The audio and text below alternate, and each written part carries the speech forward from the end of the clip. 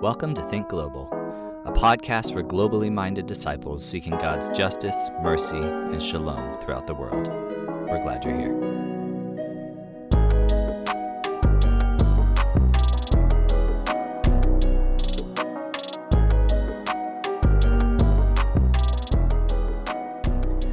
Welcome back to the Think Global podcast. Thanks again for being a part of the conversation that we get to have here with you.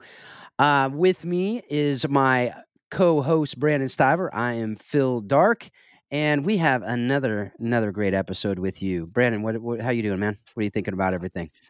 I'm doing good. This is going to probably be a very much a Pacific Northwest feel episode. I had to put my sweater on. You were just telling me you have soccer today, and it's cold down there, even in NorCal.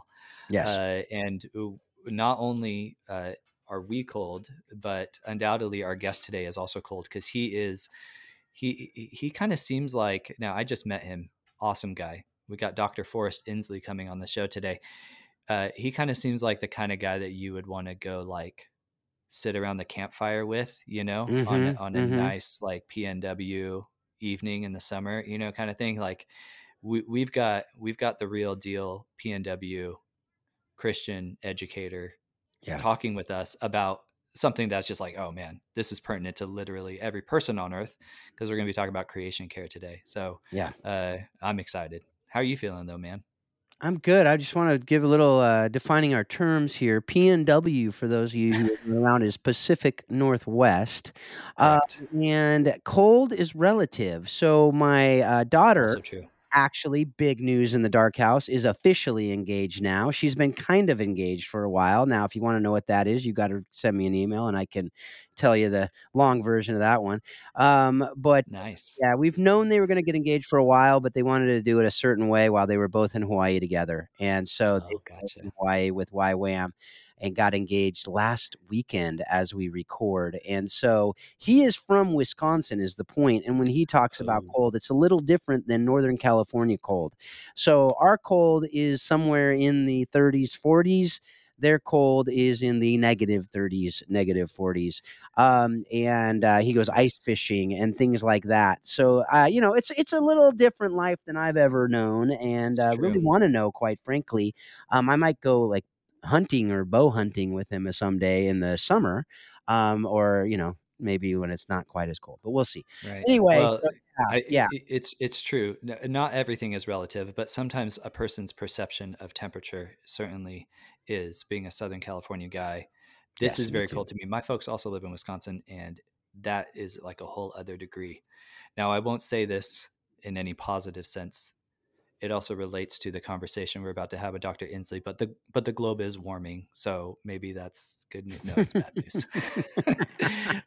At any rate, so whether you are in warmer temperatures or colder temperatures, we're excited to get into this conversation that we had with professor and leader at Circlewood, the organization here in the Pacific Northwest. He's also a podcaster. Their show is called Earth Keepers. Recommend it to our audience. But let's get into this interview that Phil and I were able to have with Dr. Forrest Inslee.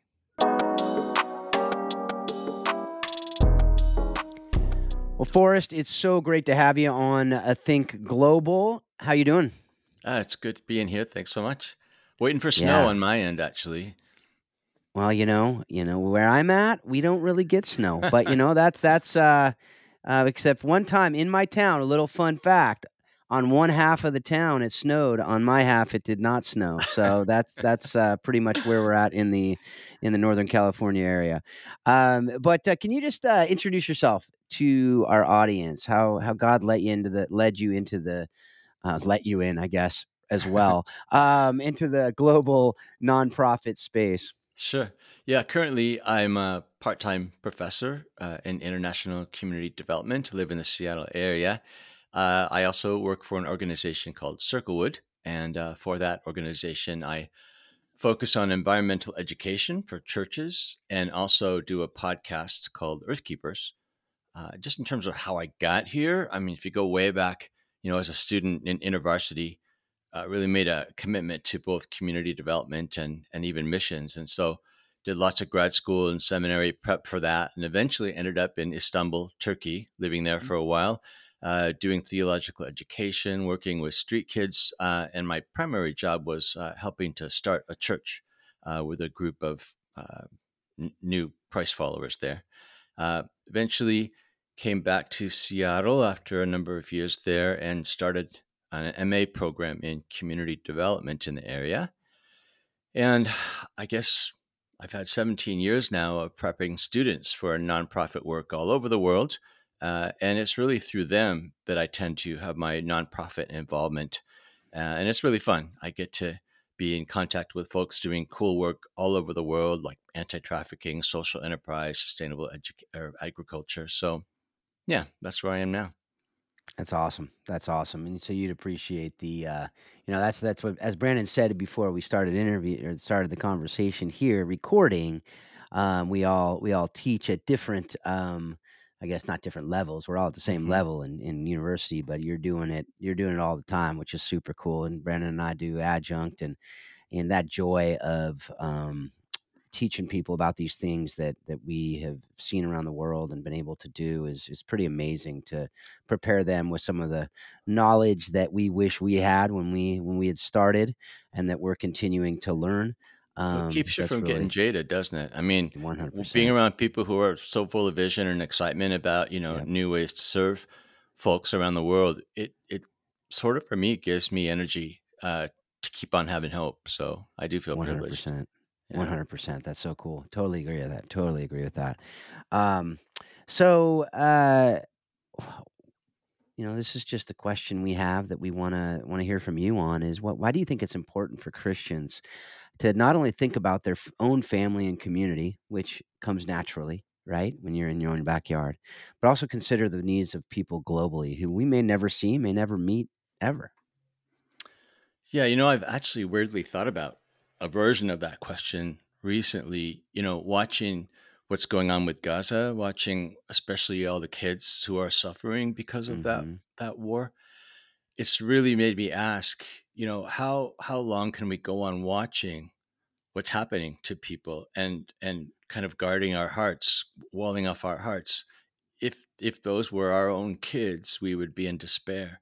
So I guess my answer that I'm coming to is I need to keep reminding myself that God loves all ethnic and uh, nationalities just the same, and that Christ came into the world as an atoning sacrifice for all of us. And he taught us that we're to love our neighbors as ourselves. But, I'm intrigued by the way you asked that question with that word families, because I think that for me has been a kind of a core issue in my life is that whole journey to understanding what family really is. And I think one thing I've come to believe is that, Jesus really redefines for us what family is. And in the New Testament, especially, we see that, family is no longer just about blood relation, but family is expanded and redefined on new terms and new commitments. And what comes to mind is passages like we see in Mark 3 where Jesus is speaking to a crowd and someone says that his mother and brothers and sisters have come for him, but he says, "Who are my mother and brothers?" And then he looks out to the people that he's talking to and says, "Here are my mother and my brothers, and whoever does the will of God is my brother and sister and mother." And for me, that became an important scripture when I was living in Turkey because that question of what is family, who is family, was just so prominent in my experience. Partly because in Turkey, not many people are Christians. It's a Muslim culture, and so to become a Christian usually means that you're betraying your family, at least in their view, and they'll kick you Mhm. out. So you're not in that primary family anymore, and so when it came to starting a church, we had to really realize that, this is not like, the sort of social event church that characterizes the Western experience, but, these are suddenly our people. We belong to each other. We need each other to survive. And, much of the time we would have to meet in secret as a church, but gosh, those connections just became so important and made me realize that the way God redefines family, I realized that I think in a new and powerful way. Do you want me to say more? I don't want to go on Oh, forever that's on really this, good. but weirdly, that question is just like one of the questions of my life, honestly, when it Yeah. Yeah. comes to like, why should we care? In Turkey, blood is a really big deal. Blood connection Mm, is everything, and you're hugely, fiercely committed to your family, and much less so with people outside of that network. But yeah. again, that got called into question with folks who were making a decision to follow Jesus because they were kicked out of that system. But in Yeah. my teaching there in the church, I still came up against these points of resistance that were Mhm. culturally based. Like, for example, it was hard for Turks to understand the idea that God adopts us into the family of God, because Yeah. adoption's not a done thing in Mhm. Turkey. People just Mhm. don't do it. And so you end up with a lot of street kids, for example. We call them divorce orphans because when a mother, for example, would remarry, the father would often ask her children to leave Oh, wow. because they didn't belong to him. They didn't have Yeah. that blood tie. And Yeah. so a lot of the street kids we worked with were in that situation. And I would teach about adoption, and I thought, I'm really teaching against resistance. But I realized at some point that people were really hearing me and taking me seriously, because one day they came to me and said, "Oh, we know what you think about adoption and how committed you are to it. So we have a child for you that you're going to adopt. Hmm. And we know this woman who needs to find a home for her child who's not yet born. And we told her that you'd take the child." So I was single guy still, and I was single then. And, but in that moment, I thought, no, this is it.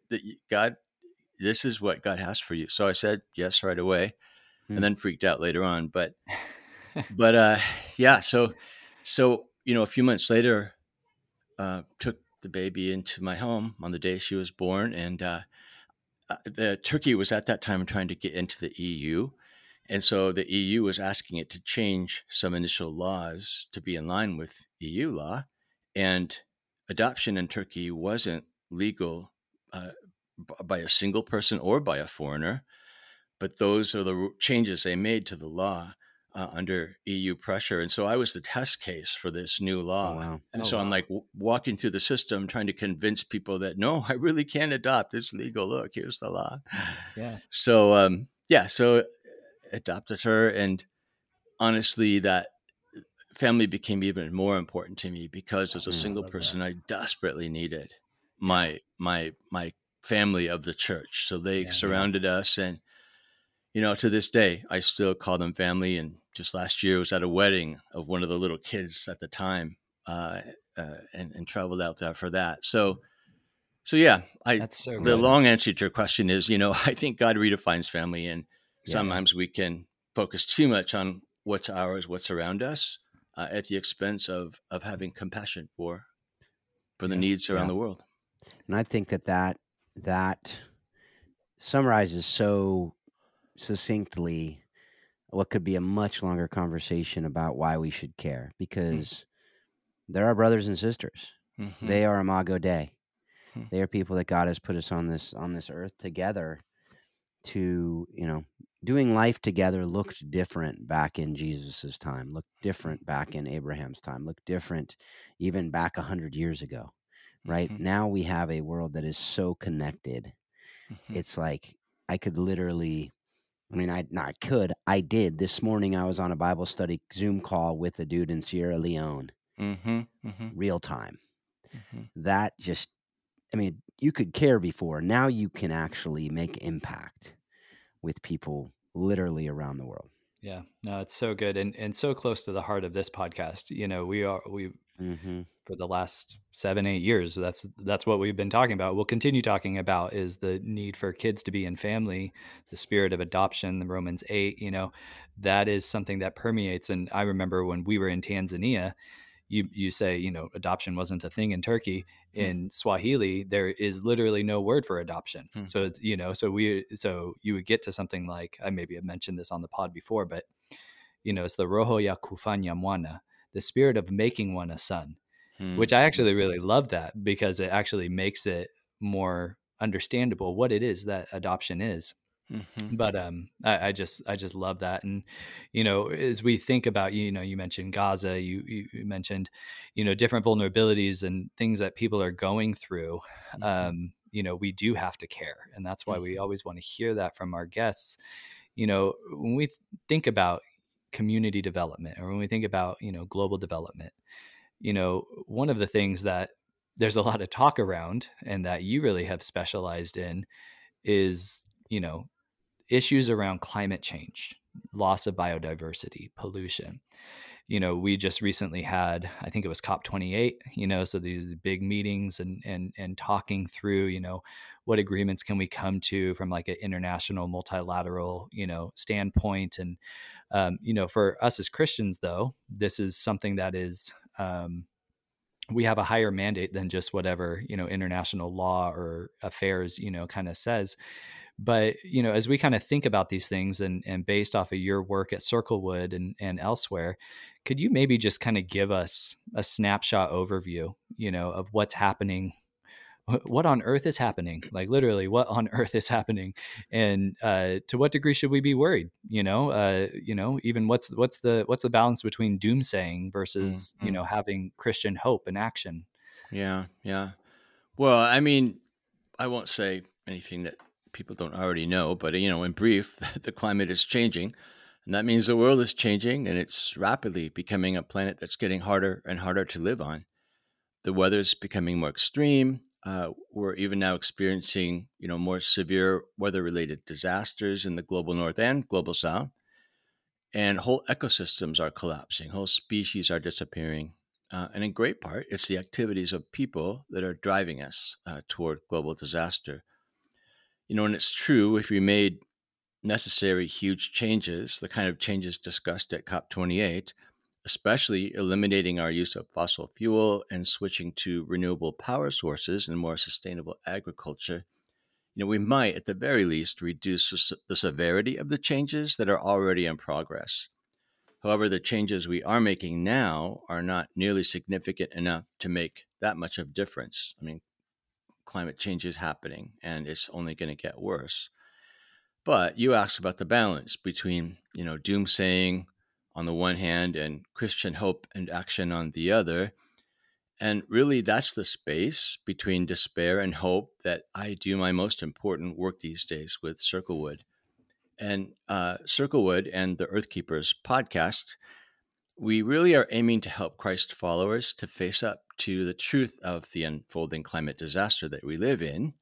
At the same time, we're constantly working to remind Christians and ourselves that we follow a God who can do all things, a God of healing, even healing damaged ecosystems, a God of redemption and restoration, even able to redeem and restore blighted landscapes and environmentally impoverished communities.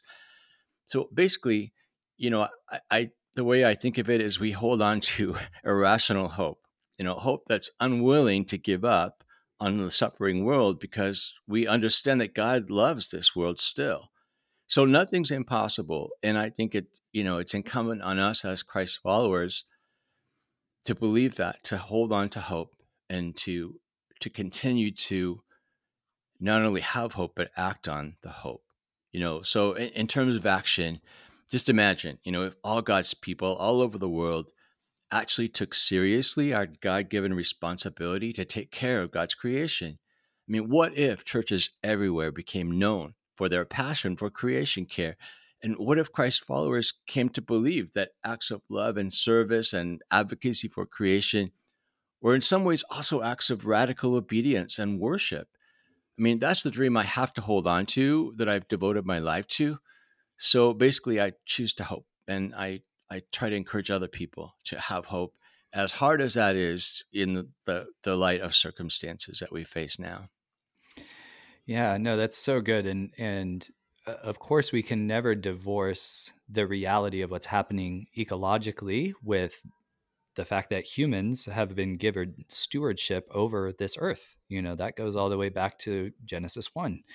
And, one of the things that we've been talking about over the years has been poverty, And I really think there's a lot of interconnectedness, between all of these different vulnerabilities, right? We talk about kids that are out on the streets.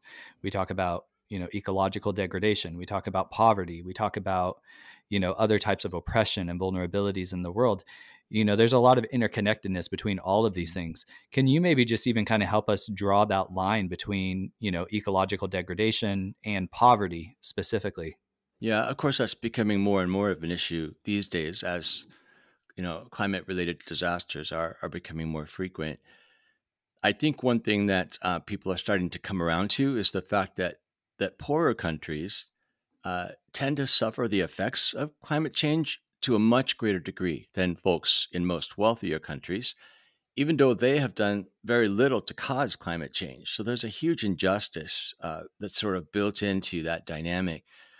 And that's why you often hear appeals like at COP28 for the transfer of wealth from rich countries, who are in great part responsible for climate change, to poorer countries to help them to mitigate the climate disasters, results of climate disasters like flooding and rising sea levels or devastating hurricanes. When these sorts of disasters hit people who are already poor, they only become poorer, and their chance of recovery, economically speaking, is diminished. Climate change is devastating whole economies and wiping out people's ability to care for themselves and their families. And already we're seeing a demographic of what's being called climate refugees because people leaving their homelands because of climate disaster have made it impossible to stay where they are, to stay in life as they knew it. And so they're in desperation looking for a different context just in order to survive. But I'll say that. Oh, go ahead. You want to say something? Well, I was just going to say, I mean, and it is one of those things that is touching communities everywhere. Hmm. So our listeners might have heard about this, fund that you were just alluding to in terms of almost like climate reparations type of situation, because the polluters are also are the people that have the biggest polluters are also the ones that have the most money to kind of soften the blow of that. Hmm. And yeah, at the same time, it's affecting here as well. I was listening to the news this morning, and we're recording in mid-January. This will release at the end of the month.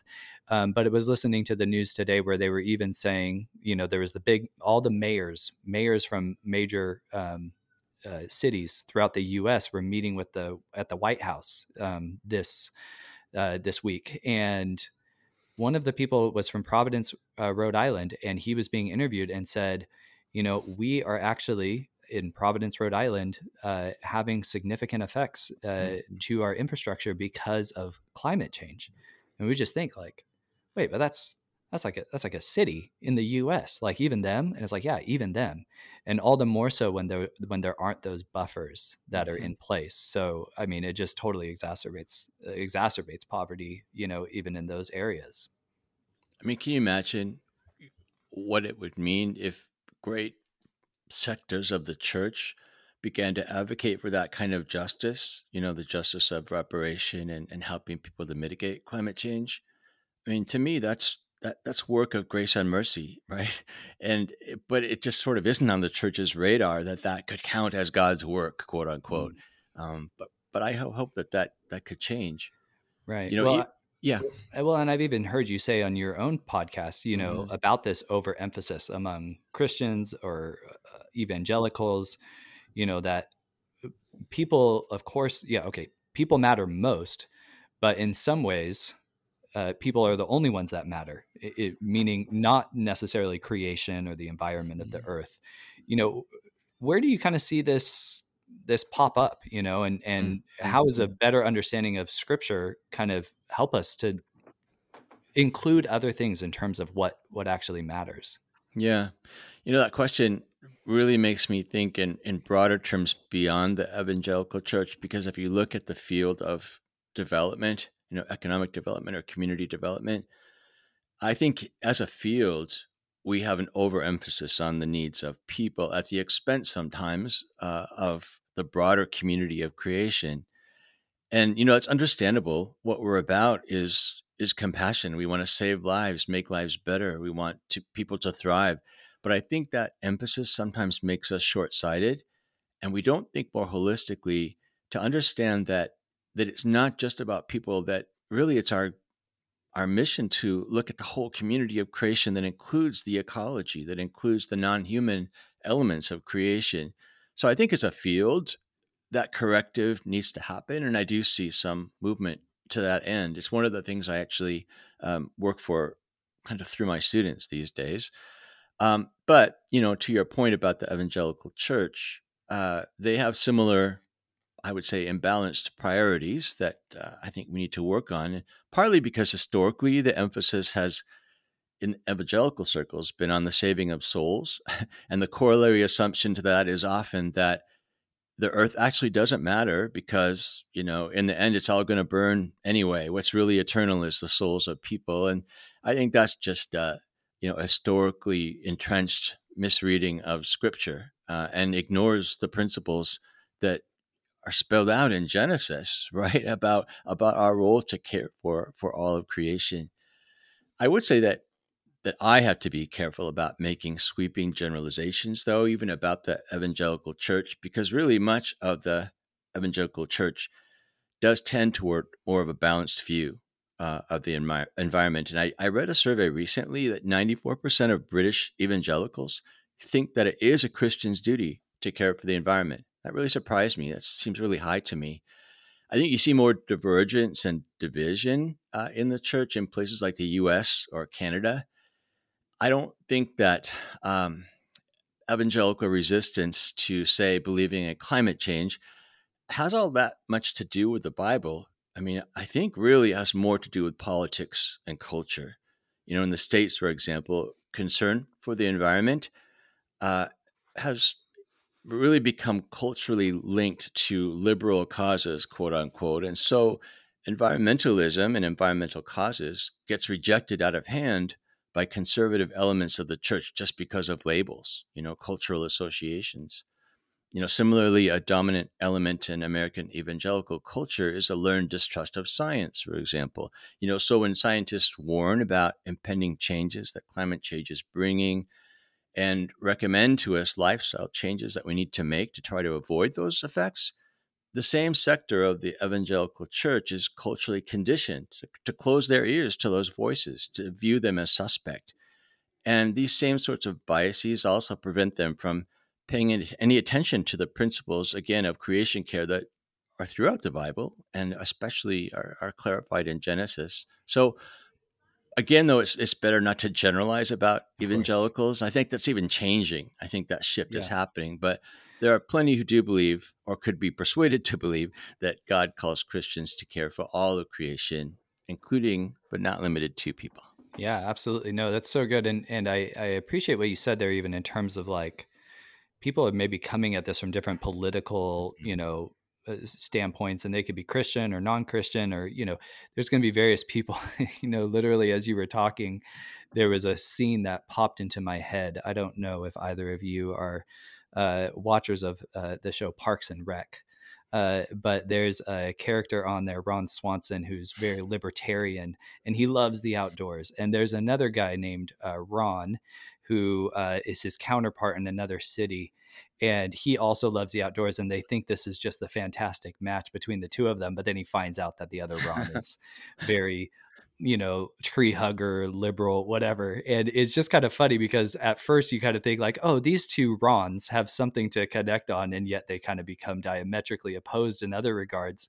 It kind of makes me think, uh, man, whether you are of this political persuasion or that political persuasion, whether you are a Christian or a follower of another religion or no religion, it Mhm. seems like hopefully we could all agree that the environment that we live in is important, Mhm. and that hopefully, whether we're of this persuasion or that, that we would have that. I almost kind of want to ask, even as you say, it's Hey, not. Brandon, can I just Yeah, say go ahead. something on that? On Oh that yeah, you want to note, talk about Parks and Rec, don't you, Phil? No, I'm just joking. I'd love to talk. I'd love to do an entire episode on Parks and Rec, but we're not gonna do that right now. No, I think it just goes to our where our I'm just gonna say our country at this point because I know it's better, probably Western Europe. I'm not sure the rest of the world. I've had conversations with people, but I typically don't talk politics the rest of the world. But just in our either or society, right? Mhm. We are not in a both and. We are, and I believe that the third way really is a both and way Mhm. for the most part. Now, that's a generalization as well, which is what I'm going to get to. Is we tend to take the specific to the general, right? With everything, or do the other fallacy from general to specific on certain things. But in this case, I do believe, yes, of course, creation care. It's all throughout scripture, like you said. Now, are there people who are kind of wacky one way or the other? Yeah, 100%. So, but I think we throw the baby out with the bathwater when we say it's all a bunch of malarkey or whatever word you want to use. I like that word malarkey, so I like throwing that out there every so often.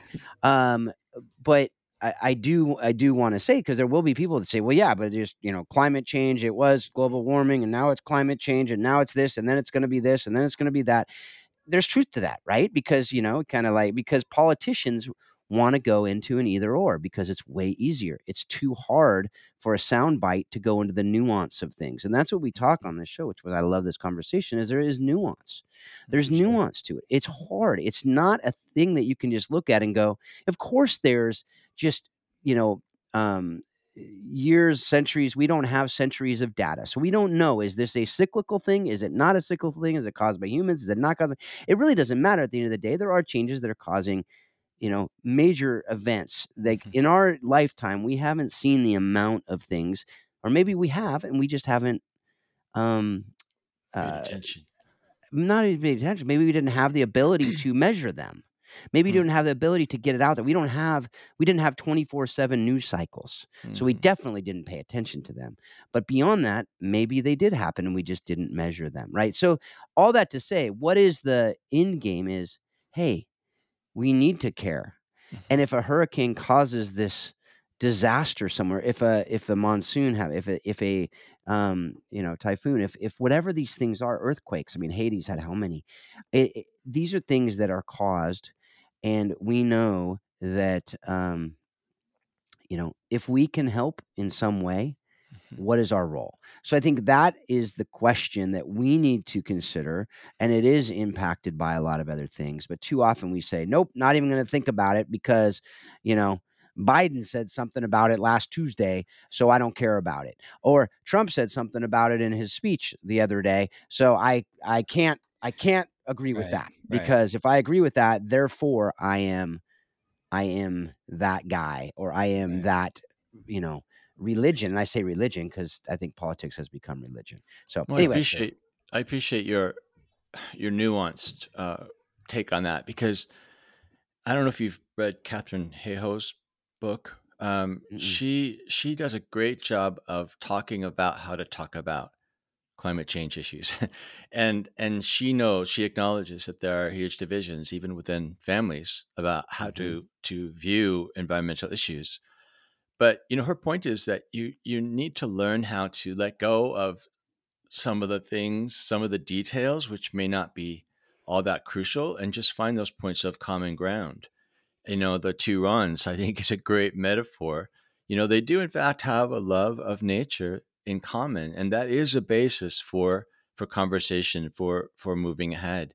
I have a couple of students who live in the deep south of the U.S., and I had them on the podcast a couple of years ago, asking them, like, how do you do it?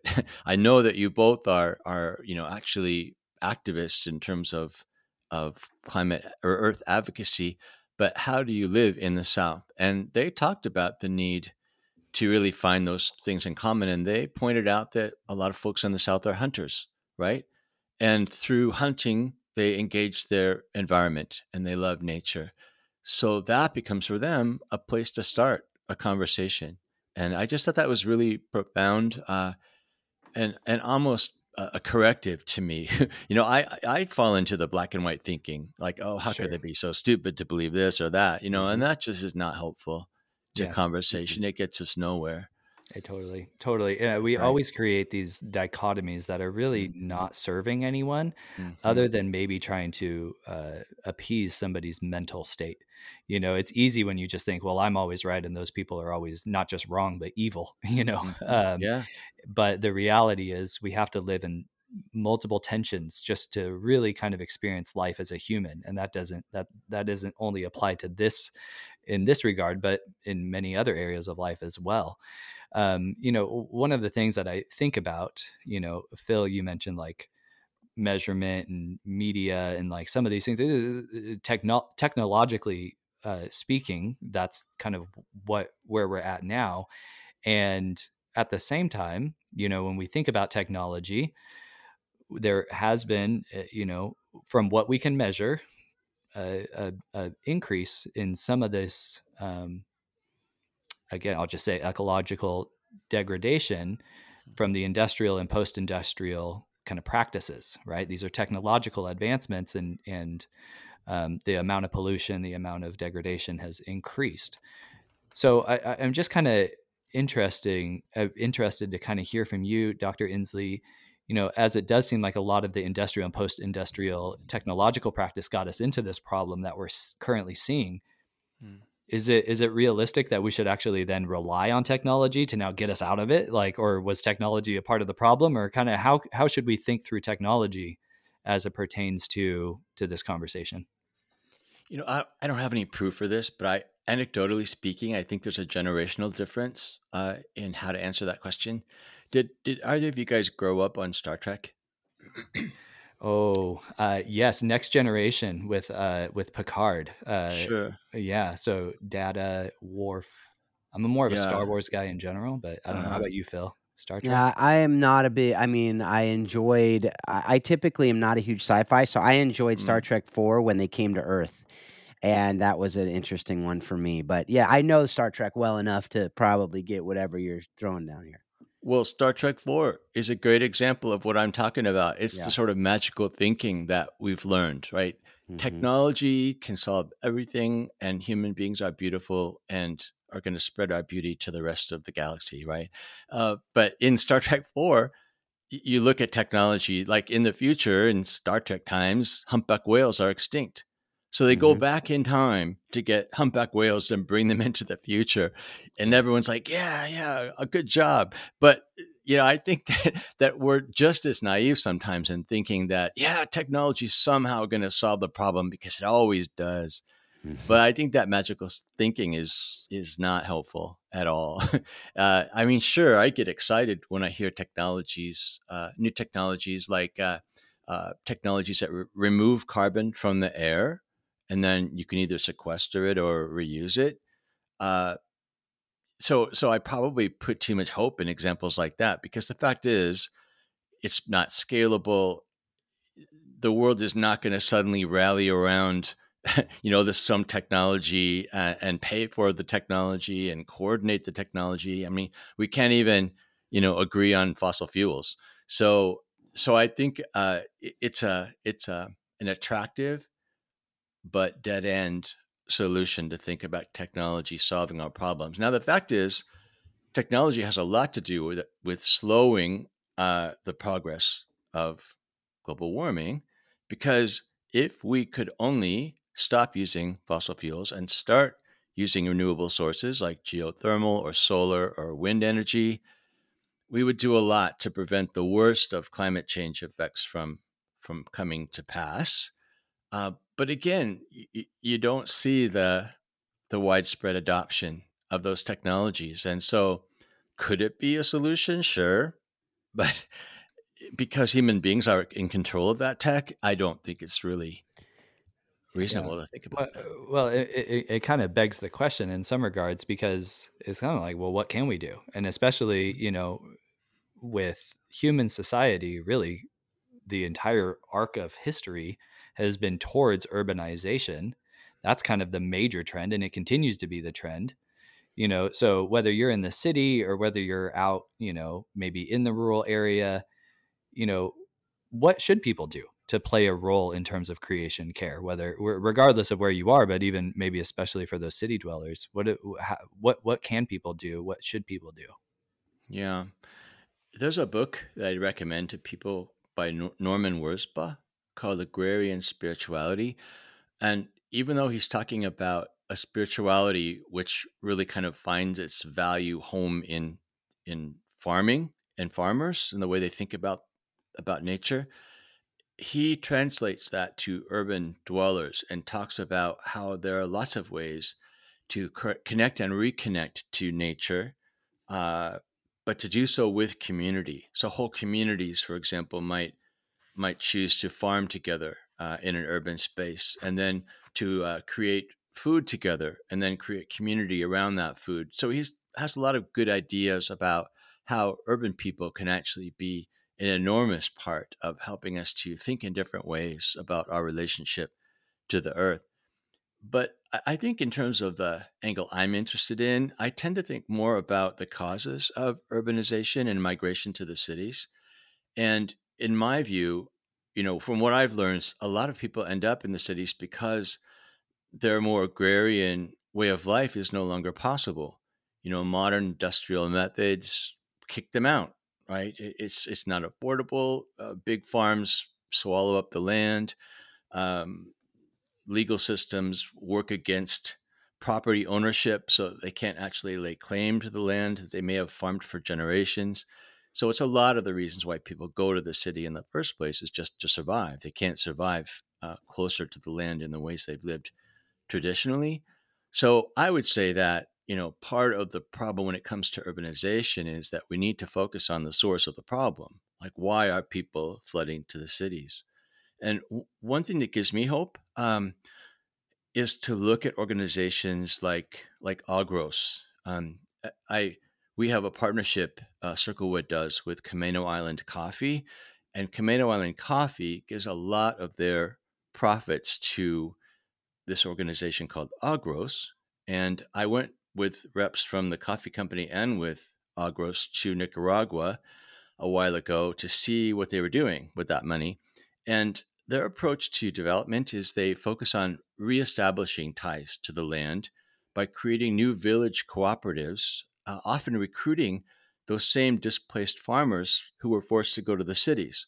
So they have the skills, they just don't have the capacity. So they bring the farmers back to the land, establish them in a way that they have security to farm the land, in perpetuity, and they do it together in a cooperative approach. And the villages focus on, sustainable farming, caring for the environment. For example, growing shade-grown coffee as opposed to a more industrial approach to growing coffee beans. So there's a real sensibility of respect for the land that's built into the Agros model. And these communities are built on these ecologically sound and sustainable principles of reconnection to the land. And I think it's really, an example of a direction I hope other organizations, development organizations, might consider, is that more holistic thinking. But all to say that I think if you can prevent people flooding to the cities in the first place, that's part of the solution, I believe. Yeah. It's interesting because we talked about that tech conversation, which is related to the urbanization conversation because of the fact that they're, creating food now rather than having, farmers. A lot of friends who are farmers and they are being driven out of their ability to farm. And because of whether it's because of the prices, they're just not getting paid enough to be able to make it, able to Mhm. make a living. Or even the fact that the demand for whatever they have is less because it's being created somewhere. But when it's being created somewhere, it's not from the land. And a lot of these things are really us playing God or trying to play God, Mhm. Mhm. right? Which is not going to end well. We've learned that before in the past, right? And also this fact of I was at a Q conference probably a decade ago, and there was a guy. Wired magazine. I believe I forget his name. Anyway, super smart dude. But one of the things he said is just because some technology is bad doesn't mean we get rid of technology. Right? Mhm. How can Mhm. we make it better? Right now, the problem with that is that's loaded with value statements. All of this stuff is loaded with value statements, which is when we get into this. So we go back to the either or. So it's so nuanced. This could be a you know, 4-day conversation here, and it is. I mean, obviously, it's debated everywhere, but I love the fact that hopefully, folks out there, I guarantee if we were to sit down and lay out every single belief we had on these issues, we'd have some disagreements.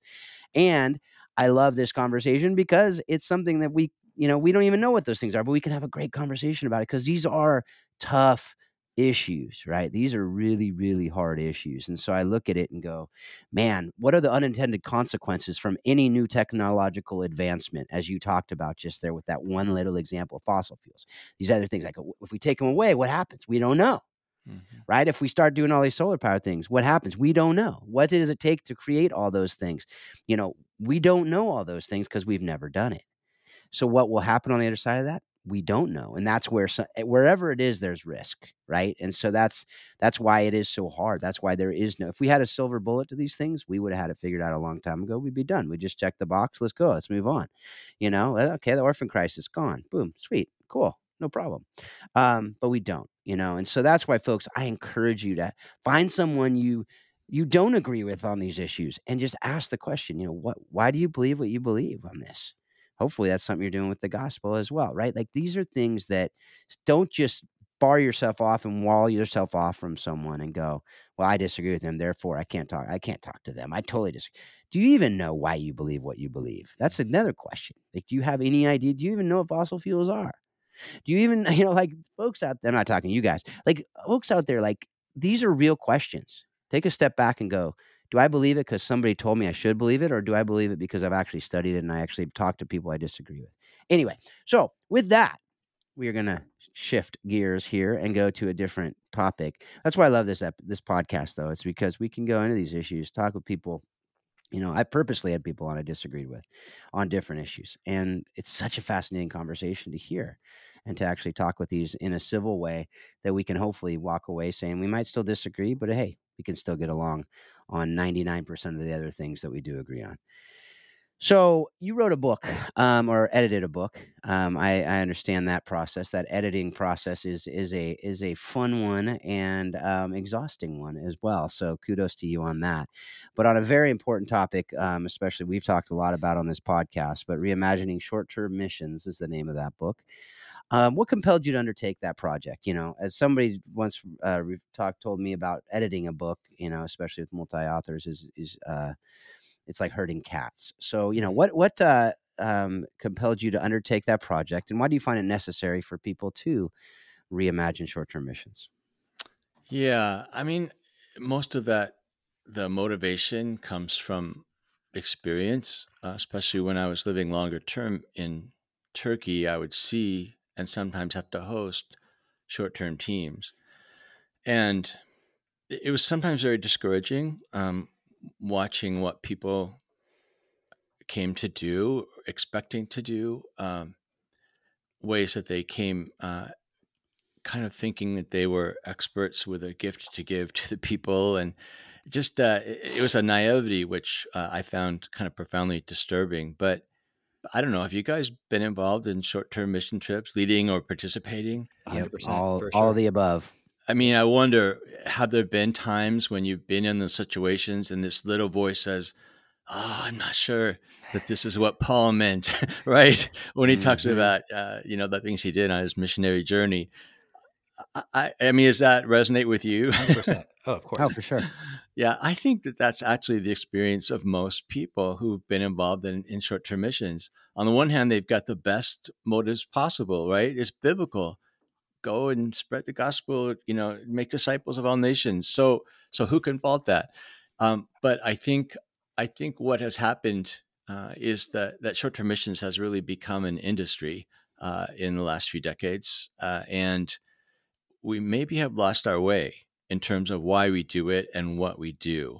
And so, really, the book was in response to those questions that I think people are already asking, those suspicions that maybe we're not getting it right. Maybe there's a better way to use our time and resources. And so, we really set out to do this really anthology of essays with two goals. The first goal was to first of all, pay attention to voices outside of the Western church sphere. One of our main points in the book is that, in terms of mission, we need to think in terms of the global church and to stop thinking of sender and receiver, right? That really the church is all over the world. So we need to work together. And those of us in the West who want to do something in terms of missions in, say, the global South, we need to trust ourselves to the people in the global south to know better how to use us as a resource. Maybe even to the point of saying, we don't think you should come at all. But that just takes real humility, and it's not, a Western mindset to think in those more collaborative terms. And so the other kind of main theme of the book is a word that we ended up making up. And that word is copowerment. And that word stands against empowerment, which is a limited word. Empowerment is useful at times. It implies that there's someone who has power or resources and they're giving it to someone else. And so, aid agencies, mission agencies speak in terms of empowerment, and as well they should. But the point we're making in the book is that sometimes we shouldn't think in those terms. Sometimes we shouldn't assume that we have the upper hand, that because we have the resources that we can call the shots and pretend that we're experts. So co-empowerment is more of an interactive dynamic that I need you to make me possible as much as you need me to make you possible, right? So if I feel like, I really want to obey the Bible and get involved in missions, well, I shouldn't be the one to determine exactly what that looks like. I should actually ask others in the global church, what can this look like in ways that are collaborative, that draw on the context knowledge that you have that I simply don't. So I think that's really the point of the book, and it's the reason we try to include a lot of voices from all around the world, is because it represents that co-powering dynamic that we're trying to promote. I love that. I love that, and, you probably don't know this, but I was the book that I wrote was similarly, it was 15 co-authors, from all at least people who have worked in different places around the world, brought in some people from around the world, and it was so powerful, I thought. Obviously, I'm a little biased on that, but that idea of doing that is so good because even if it's similar backgrounds, it's just Mm-hmm. it's something that brings in such different voices from different places and for people to learn from each other as well. And being able to edit that, I no doubt you were challenged and you were encouraged and you were emboldened, hopefully, to to really have clarity on different things, which is awesome. So, Mm-hmm. thanks for doing that. That's fantastic. Um, so we always like to have part of this conversation be what's a promising practice? What is something good going on? What do you see that's giving you that is encouraging you about what's going on with short term missions currently? Mm-hmm. Yeah, well, I would say that, to your point about my being affected by the work I was editing, it really was encouraging to hear the stories of people who are in the quote unquote mission field, who are doing things differently, finding ways forward that are more collaborative, are based more on mutual humility and mutual collaboration. So, so I think in the book there are lots and lots of encouraging stories, but maybe the one I'm closest to, just to give you an example, is my own church here in Seattle, which is Bethany Community Church. And in fact, their missions pastor is one of the authors in the book, Nathan Nelson. And they have, well, we have, I'm on their have been in their missions committee, but we've historically built any missions involvement on partnership, long-term partnership. So, for example, we have partnership with churches and nonprofits in Rwanda, and in those relationships, we as a church submit ourselves to their guidance in what our involvement looks like. And even if we're offering them resources, we're never offering resources on the condition of this is what you must do with this, right? But we ask the folks there, how can this make the biggest impact? How can this help us to be obedient to the Great Commission? And so I think that relationship has really shaped even short-term missions, because the people who go to Rwanda are really going more for reasons of education and learning and partnership, building those relationships. More recently, I think we've built enough trust as a church that the Rwandan folks have asked us to help them teach things that we might know, say certain kinds of leadership approaches, et cetera, or nonprofit management, what have you.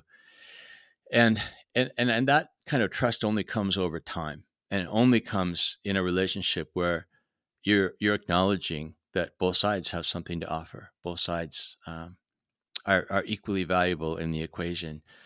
I'm most excited by maybe what's happened most recently in that same relationship. We've begun to practice reverse missions. So we have Rwandans coming to us Mm. and consulting with us. And for example, our church has a ministry to folks who live on the Aurora corridor. Folks who are homeless or involved in the sex trade, etc. And we have asked the Rwandan folks to speak into our ministries, to evaluate them and give us feedback from outside of the Western perspective. And so we get wisdom that we just would not otherwise Yeah. get. Yep. And I just think that I laud the humility of the leaders in our church be to be that open, because that's risky, right? Mm-hmm. And it Mm-hmm. wars against the mentality that we're taught in the Western world, that it's the expert who holds the power, and so we need to know what we're doing and we need to lead, Yep. but oftentimes that translates into hubris, obviously.